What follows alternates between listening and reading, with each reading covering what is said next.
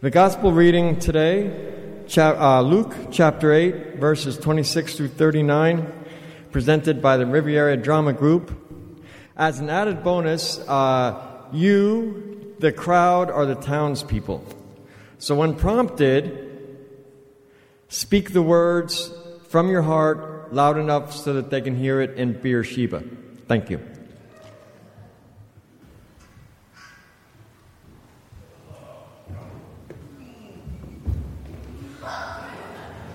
Unclean spirit, come out of this poor man.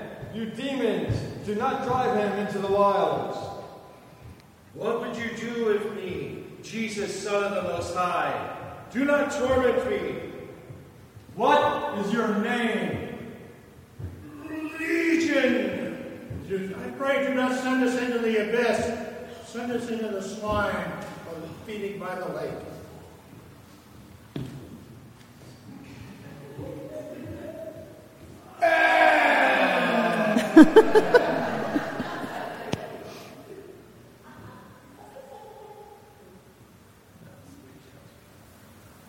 Townspeople, who is this man who casts out demons, who gives you power to do this? Leave us alone, go away. Do not go, I beg of you. Return to your home and declare how much God has done for you. Listen to me, all of you. I have led demons for years, and this Jesus has cast them out, and I am here.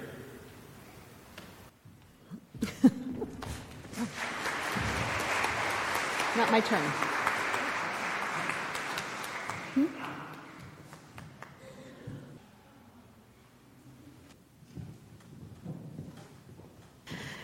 We have a gospel reading today that is it's probably one of the stranger stories in the New Testament. I've been preaching for 22 years, and I believe that I have carefully danced my way around this story. I don't think that I've ever preached this story before, which is hard to do in 22 years. It means that every time it comes up, I just avoid it and go to one of the other texts for that given Sunday. Because it's a strange one, and I don't know what got into me, but I thought, let's look at this text. And actually, I'm kind of loving it. It is a weird one, and we have to sort of start by naming some of the things that are going on in this text. First of all, this is a world, a time in the world, and gosh, not a whole lot different from our own time, when mental illness is unfortunately described because it's inexplicable, they don't understand it, as demon possession. And I think, obviously that is offensive to anybody who has struggled with mental illness, to anybody who knows anybody who struggled with mental illness. But it is to say, in Jesus' time, they didn't understand it, and so they often attributed to the demonic anything that they didn't understand. And any of you that have still in our day, when we see somebody who is homeless walking down the street, carrying on a aggressive, animated conversation with what appears to be themselves or a voice in their head, and it's frightening and it's disturbing and it's unpredictable. I often think if that same person's illness were not a mental illness but a physical illness, that they were having a seizure on the sidewalk, we would be doing everything we could to help their physical safety. But because it's a mental health issue, we shake our heads, turn our heads, keep walking, keep driving. And so in Jesus' time, they understood even less than we did. And they just attributed those things that they didn't understand to the demonic. And so we just have to understand that's there in the text. So that's happening there. We also have this weird thing in this text of a pig suicide. We'll get to that later. It's a very strange thing where the demons move from this man to a herd of pigs. That's strange. Really weird stuff. We have An important issue that you might miss, the story that happens just before this in Luke's Gospel, is Jesus getting on a boat with his disciple and crossing over to the other side of the Sea of Galilee. Now, any time in the Bible, there are certain clues. If you hear in a biblical text that they're going up a mountain, that means that they are going to encounter God. Think of Moses going up to Sinai, Jesus going up the mountain, the Transfiguration. Important things happen when you go up in the mountain. Similarly, when you go into the wilderness, that is often a place of scariness and uncertainty where God meets us. Parting waters, crossing waters is also big. This is big stuff. It means something is happening, that God is doing a new thing. So these are just little clues as you're reading your Bible. Geography always plays an important role. And so Jesus and his disciples are getting in a boat and they are crossing to the other side of the Sea of Galilee. And who lives on the other side but Gentiles?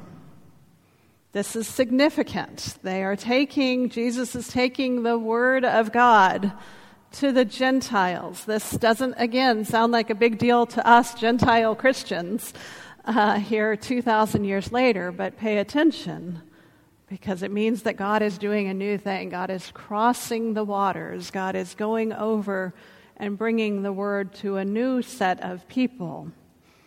So, just before this, Jesus has calmed the storm on the Galilee that had the disciples pretty freaked out. Jesus exerting his power over nature.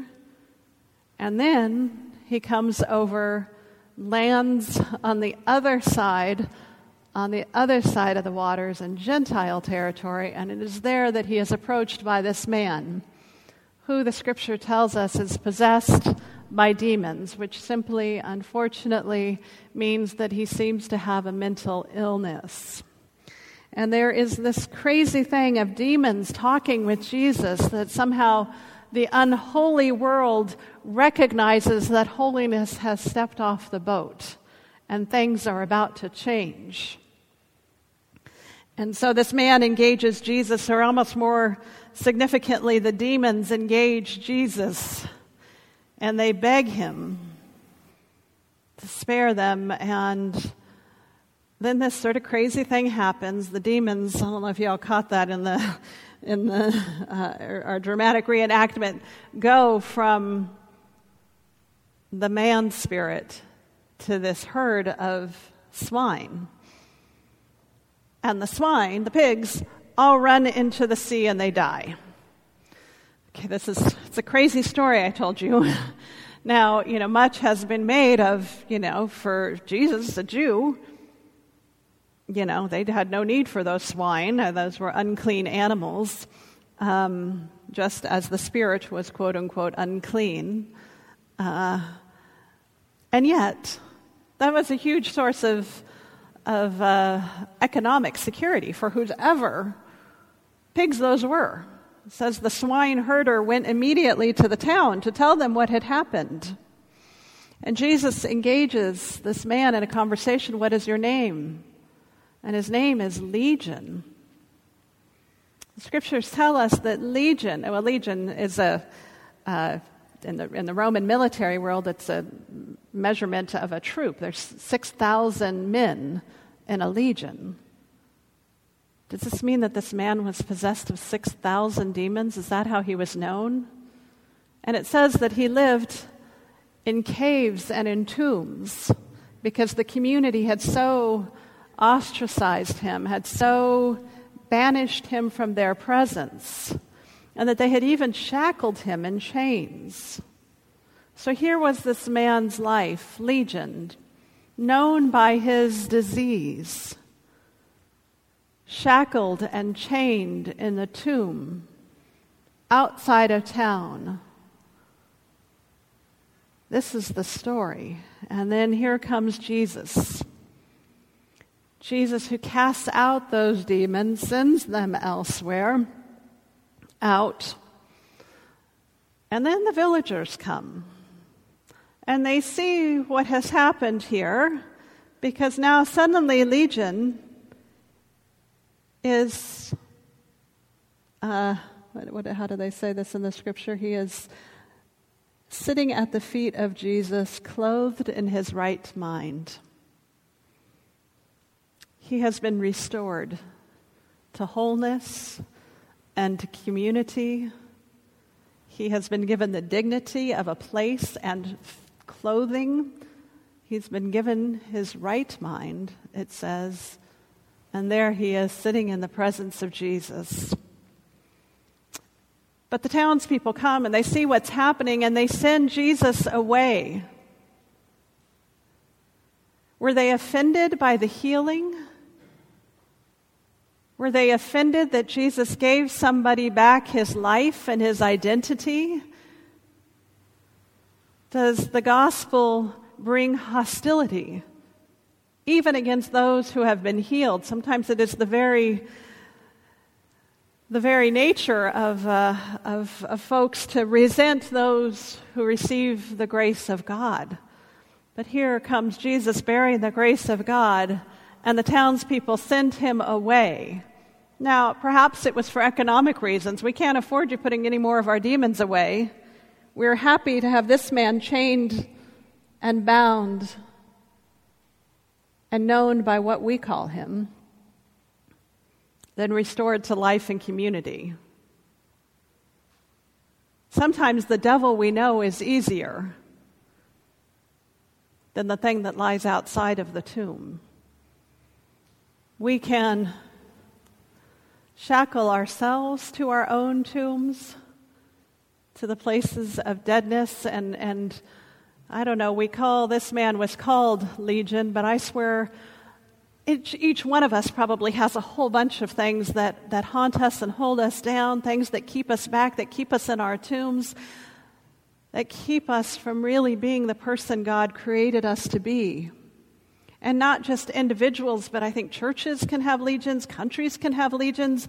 We can all have those things that have bound us, that have shackled us, that have kept us in our tombs of nakedness and despair. And it is into that place that Jesus comes and sees the pain, casts it out, and sends us on our way. Legion is transformed. Legion is changed. The village is left with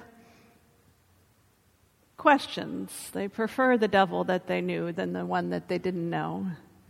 They preferred being able to define Legion by his deficiencies than by seeing him for who God created him to be. We do that sometimes. We do that in churches. We do that in communities. I'm hearing all kinds of talk in the community of blaming homeless persons, of being outraged at homeless people. So much easier to blame and to cast them into a pile rather than to deal with the circumstances with compassion and grace. I think it's a challenging gospel reading for all of us because it is a reading that is about liberation, about being unshackled, about allowing other people to be unshackled, about how we define our identity, how we define the identity of others.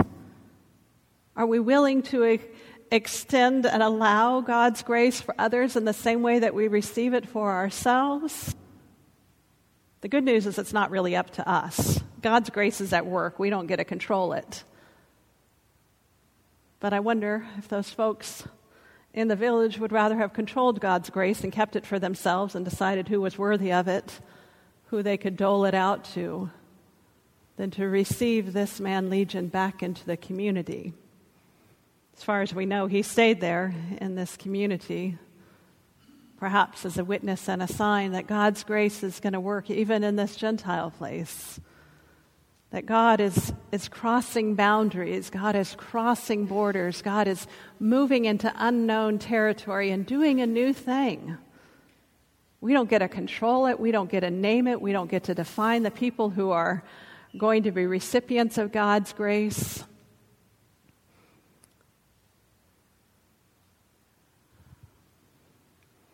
Our job really is to be people who allow Christ to redeem us, to extend that redemption to every person we find, to know that God's liberating power is at work in our world. God is moving out in places that make us uncomfortable, in ways that challenge our definition of who's in and who's out. Jesus is crossing over. Jesus is moving out. Jesus is unbinding and freeing. Jesus is casting out demons. Will we go with him? Will we be persons to open ourselves to say, Jesus, heal me? Will we celebrate with other people when Jesus offers that grace and healing and mercy to other people? Will we define persons by their deficiencies, or will we claim them by God's grace? We live in a world where people are in and people are out, and hate speech is just running all around about who's in and who's out. Who is worthy of God's love? Who is worthy of our grace?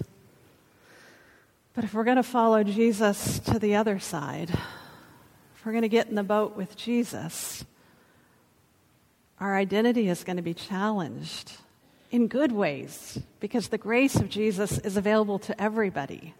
This healing mercy, this casting out demons.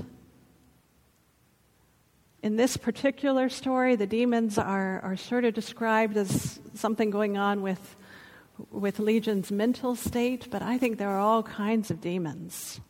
There are all kinds of demons in the church, all kinds of demons in the world, all kinds of demons in our hearts. Some demons look like fear and resentment and anger, and some demons look like racism and sexism and classism.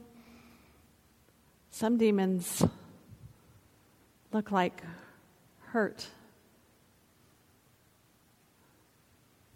But we have a God that brings redemption. We have a God that's all about liberation. We have a God that crosses our borders and boundaries and makes us uncomfortable and draws forth new life.